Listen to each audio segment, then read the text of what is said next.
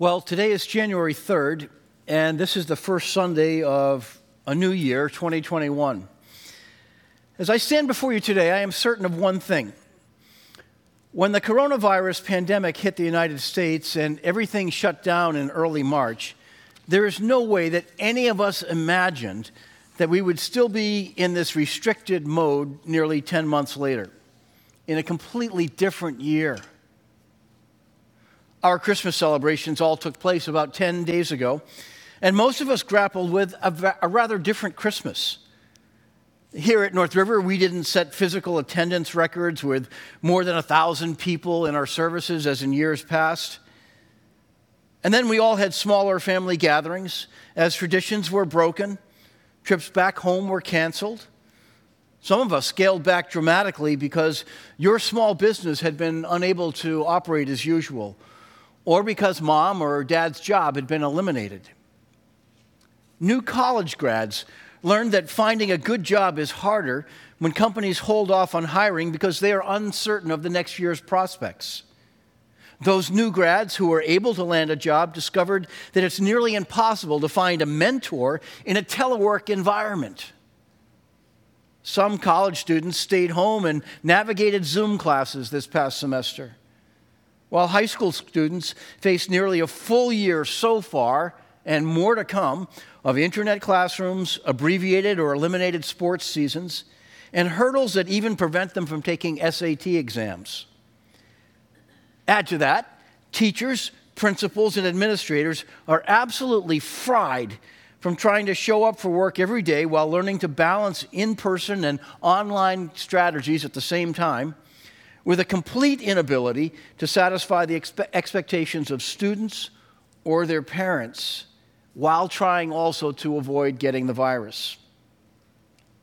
All of this, and we have yet to mention the cumulative impact of risk, extremely sick patients, daily death counts, combined with a determination to give their absolute best in the midst of the madness that we see from all the members of the medical community. Now, I choose to begin this message with these reminders because I'm convinced that there is one overarching goal that we must pursue together in this new year. It's this: how to become resilient Christians. And so we're beginning this new year with a new series that we're simply calling Resilient. If there has to be a subtitle to it, it's Building a Faith That Lasts Through Chaos and Change. But that's the one word that we want to talk about for the next several weeks: resilient. How do we become resilient followers of Jesus in the midst of the times that we find ourselves in? Now, this is not something that we do all by ourselves. And it's not something that you're either born with or not born with. But God is at work using everything that comes our way to build this quality of resilience into the core of our makeup. We can either lean into this process or we can shrink back from it. But God is trying to create resilient people who serve Him in every situation in life. So for the next few weeks, we're going to pursue this question together: what building blocks go into the long-term development of a resilient faith? Part 1, our topic this morning, is the power of faith. So let me say good morning to my North River friends. Glad to see those of you who are in the room here today. And for those of you who are with us online, we also want to welcome you, whether you're viewing from your home nearby or whether you're in another state like Florida and North Carolina and California and New York and New Hampshire and Pennsylvania, and all the people who write us notes or who let us know that they're continuing to watch. We've made it to another year. We're here. So let's dive in and let's talk about the power of faith and how the Lord guides us. A few moments ago, I read these beautiful words from Hebrews chapter 12 that begin with this thought: "Therefore, since we are surrounded by such a great cloud of witnesses, let us throw off everything that hinders and the sin that so easily entangles, and let us run with perseverance the race marked out for us." In these 3 verses of Scripture, there are some keys to building a resilient faith that I'd like to start the year with this morning. Here's the first one: remember that you come from resilient stock. Verse 1, Hebrews 12, begins with this thought: therefore, since we are surrounded by such a great cloud of witnesses. Now, the previous chapter of this letter focused on people who had resilient faith. This matters because of the opening statement in verse 1 that says, therefore, and it speaks of this great cloud of witnesses. Who or what is this great cloud? Now, this verse uses some Greek words that this one is only used one time in the entire New Testament. By itself, it refers to a group of clouds as contrasted with a single cloud. And occasionally, in other Greek writings outside of the Bible, it could refer to a throng of people, a collection of people rather than a collection of clouds. It seems that the writer of this New Testament letter intentionally drops hints of this cloud that is also described as a throng of people, knowing that Bible readers are aware of how God appeared in a cloud to Moses, how Jesus ascended with the clouds at the end of his earthly mission, and how he promised that he will one day return with the clouds. And so we have a cloud that represents a throng of saints who are now at rest in the presence of God, somewhere up there, wherever heaven is, above the clouds that we see as the limits of our imagination in this world. This cloud of people includes a long list of resilient people of faith. 16 are mentioned by name in Hebrews chapter 11, 2 women and 14 men. The generation of Israel that entered the promised land is also included as an entire group of resilient, faith-filled people, as are the prophets, along with the prophets and the early church pioneers who learned to trust in God's promises even when the goal that they hoped for was far off in the future. Some of them were persecuted and even mistreated for their faith. Now, this New Testament letter written to first century Christians unites us with them. This takes place through the insertion of a simple little pronoun, 2 letters, the word we. Since we are surrounded by such a great cloud of witnesses. With this brilliant stroke, the Bible pulls us into the story of Scripture and lets us know that these are not just ancient people of faith who are stuck in the past and unrelated to us and who don't matter. We who are alive with Christ now, the Bible says, are surrounded by them. This group, which has finished their race, surrounds us and is cheering us on as we face the challenges of our day, as if we are in a great relay race and we have taken the baton from them and we're running the next leg of the race. And I want you to know that no matter how you are feeling today or what you are struggling with or where you are in terms of assessing your own faith development, there is a whole throng of people up in the kingdom of heaven who have already worked their way through the dilemmas of life, who are cheering you on by name, wanting you to succeed and to live well and to mirror the faith that they live by and that they face their challenges with as you walk through everyday life right now, today, and in this new year.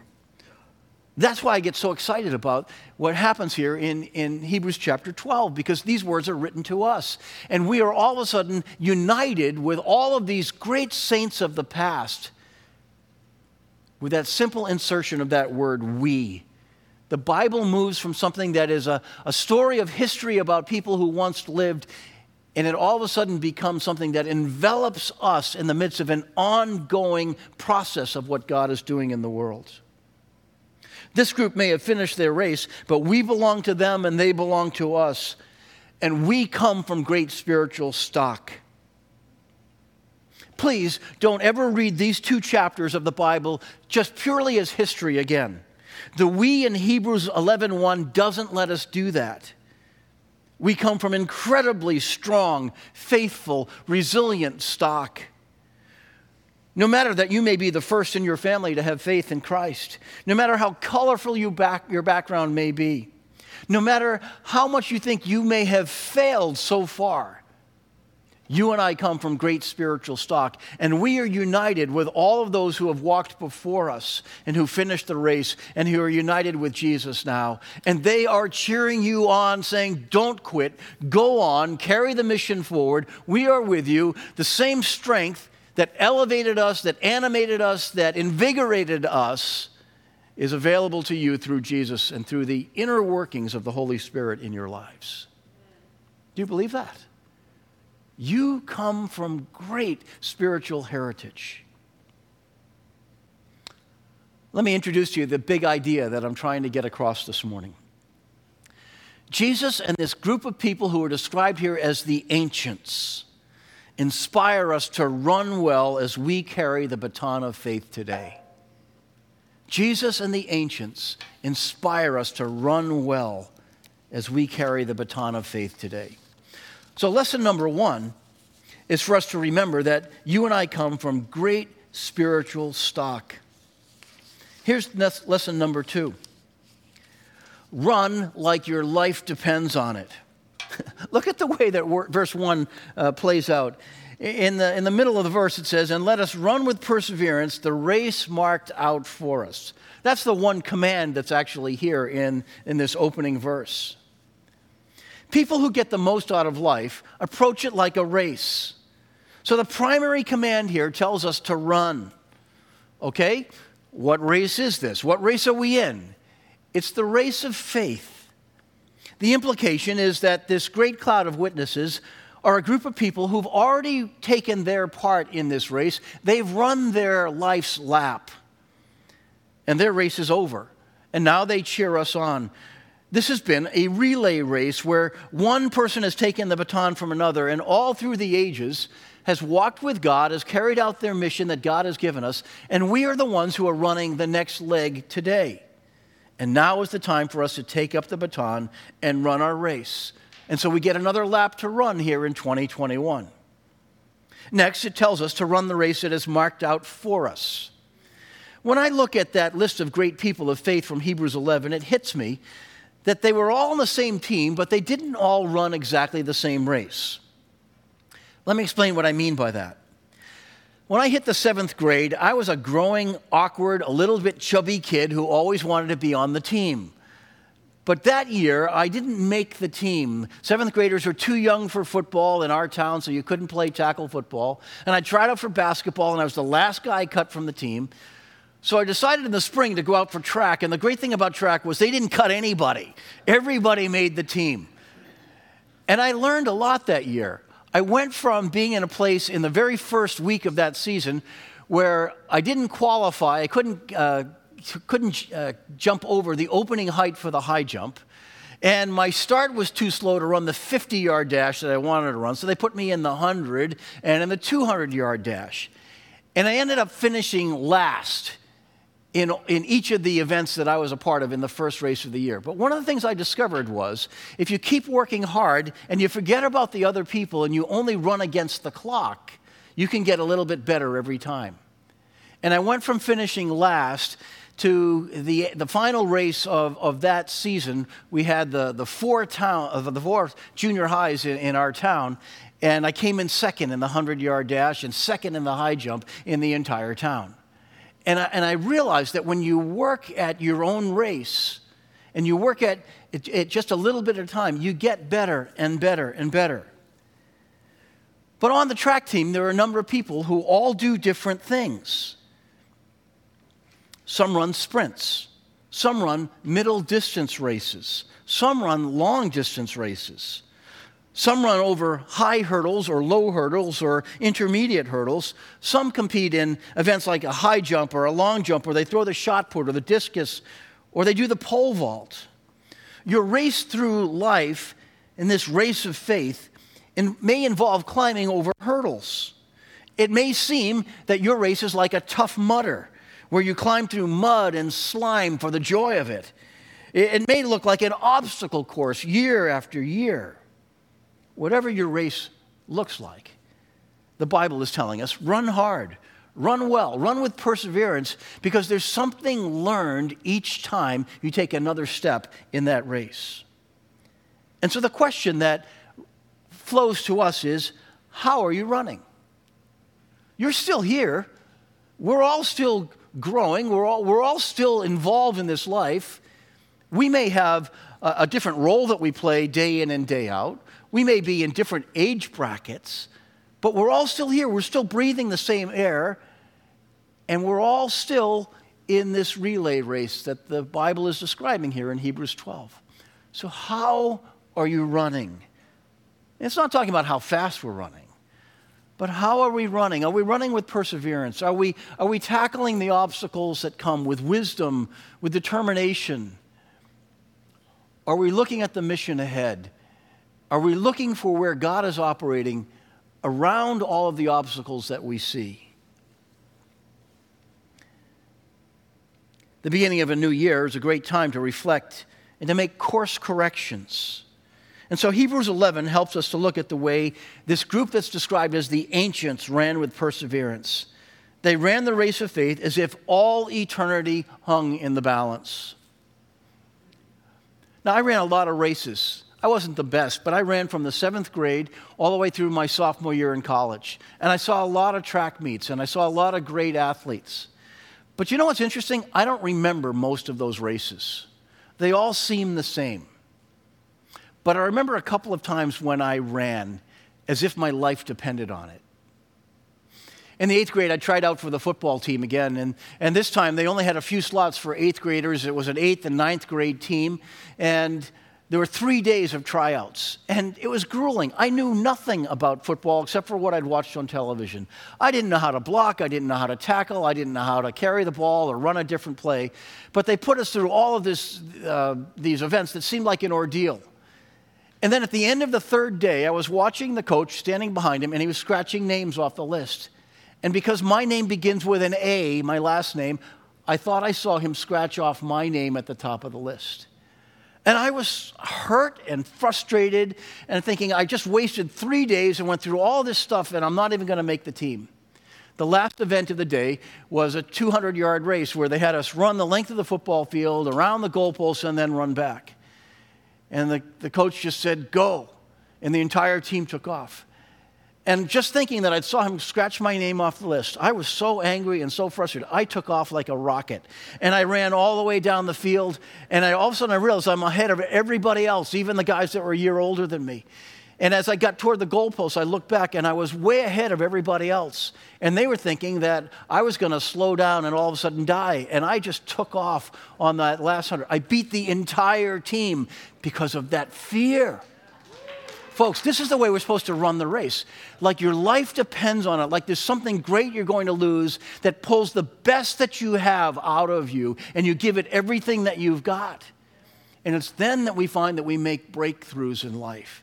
That's what this writer of this letter is telling us to do. Run with perseverance. Run as if your life depends on it. Only then do you get the best out of that moment. So we're given this challenge, first, to remember that you come from resilient stock. Don't put yourself down. Don't look at your failures. Look at who has come before us, who is cheering us on now, and then run like your life depends on it. And then the third challenge tells us to make course corrections that help us run well. So Jesus and the ancients inspire us to run well as we're carrying this baton, and then they offer us course corrections. And they show up here in these verses. Here's the first one, unburden. It's real simple, but unburden. So the writer says, let us throw off everything that hinders. This writer starts with the image of a runner stripping down to race. Imagine a runner just before the start of an Olympic race. On other occasions, a runner may wear a warm-up suit or run with small ankle weights to increase the difficulty. But this is never done when the real contest is about to start. Off come the sweat clothes, the ankle weights, anything else that would slow you down. I remember one time getting into a race in high school, and it was the beginning of the season, and it was rather cold, and so we were bundled up with extra sweatshirts and extra stuff. And then one of my friends was about to begin a race, and he took all that a little bit too seriously, and he waited to the last second until the starter called out, on your marks, and his thumbs went into his sweats and pulled everything down, and it all came down all at once. You never forget something like that. But when I read this passage of Scripture, I think about that. Let everything go that would hinder you. Now, here's my question in the midst of the humor. Are you carrying anything that slows you down or that holds you back from the way that God wants you to run? Now, we're not talking about clothing or physical weight now. We're talking about all the other stuff that we tend to carry that burdens us down. Old wounds that we refuse to heal from. The stuff that we refuse to forgive, where a grudge turns into sludge. Do you know that's what grudges do? When you hold on to them so long, it becomes the sludge that you have to slog through, and you can't get footing, and you're slipping and falling. Burdens that God never asked you to carry, but you keep picking them up and taking them on anyway.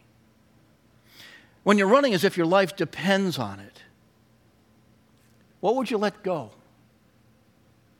You know, a lot of the things that we carry through life as extra burdens are stuff that we find that we will let go in the midst of some great season of need. Here's the second course correction.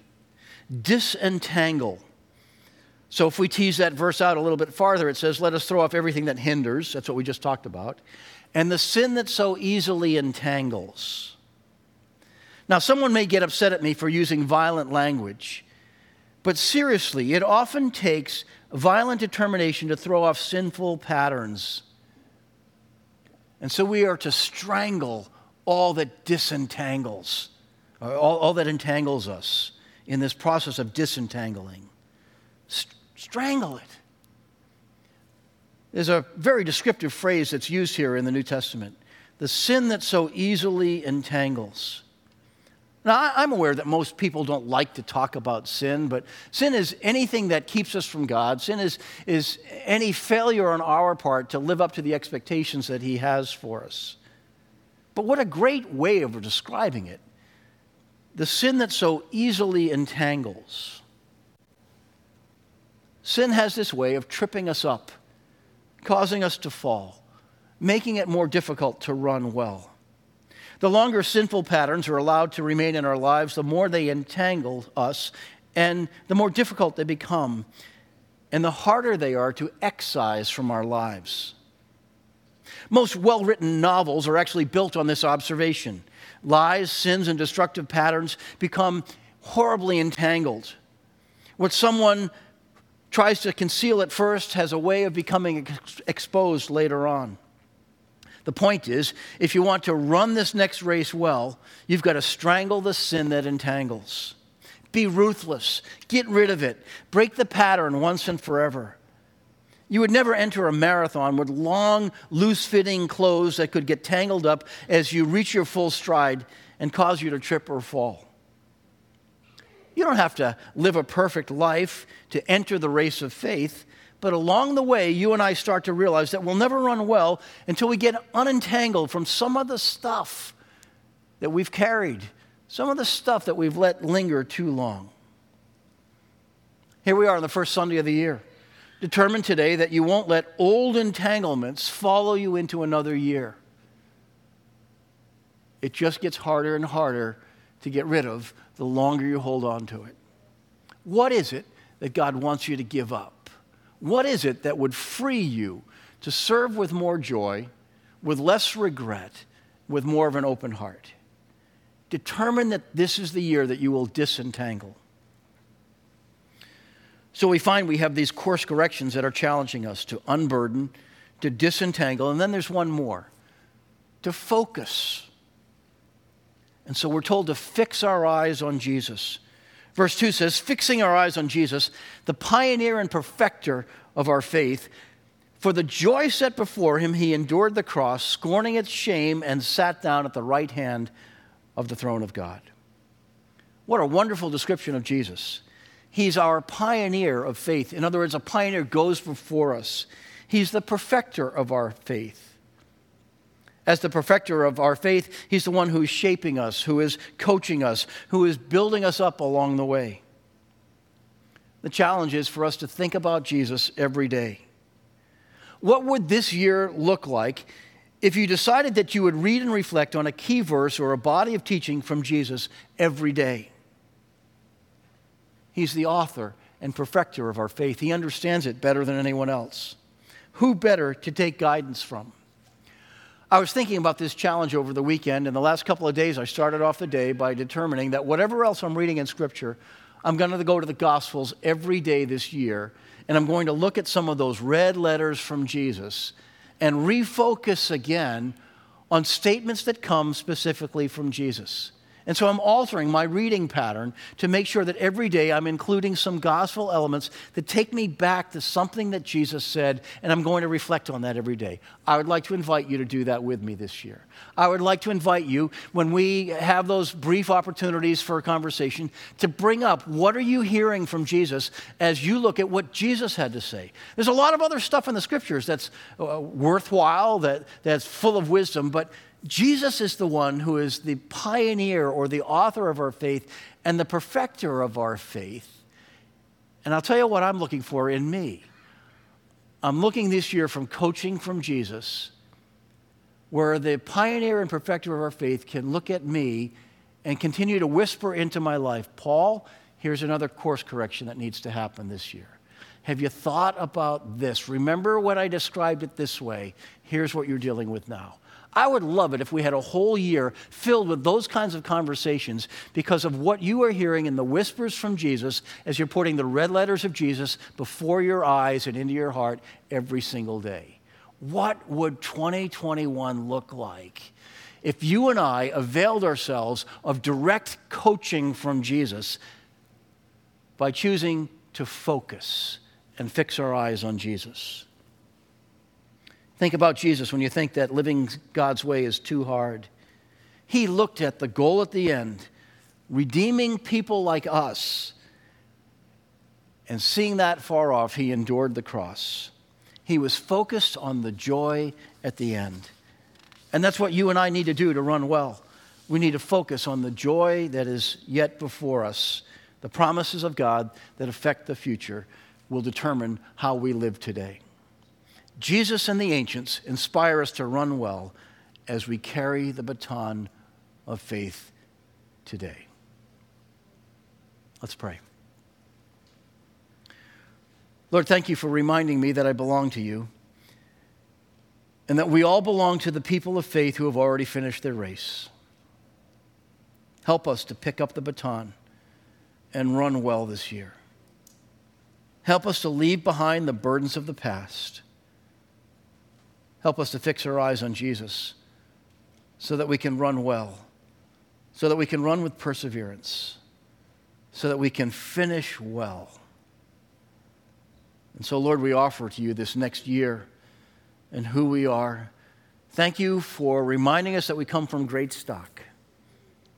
Help us to pick up the baton and to see the joy far off when you say to all of those who finish the race, well done, good and faithful servant.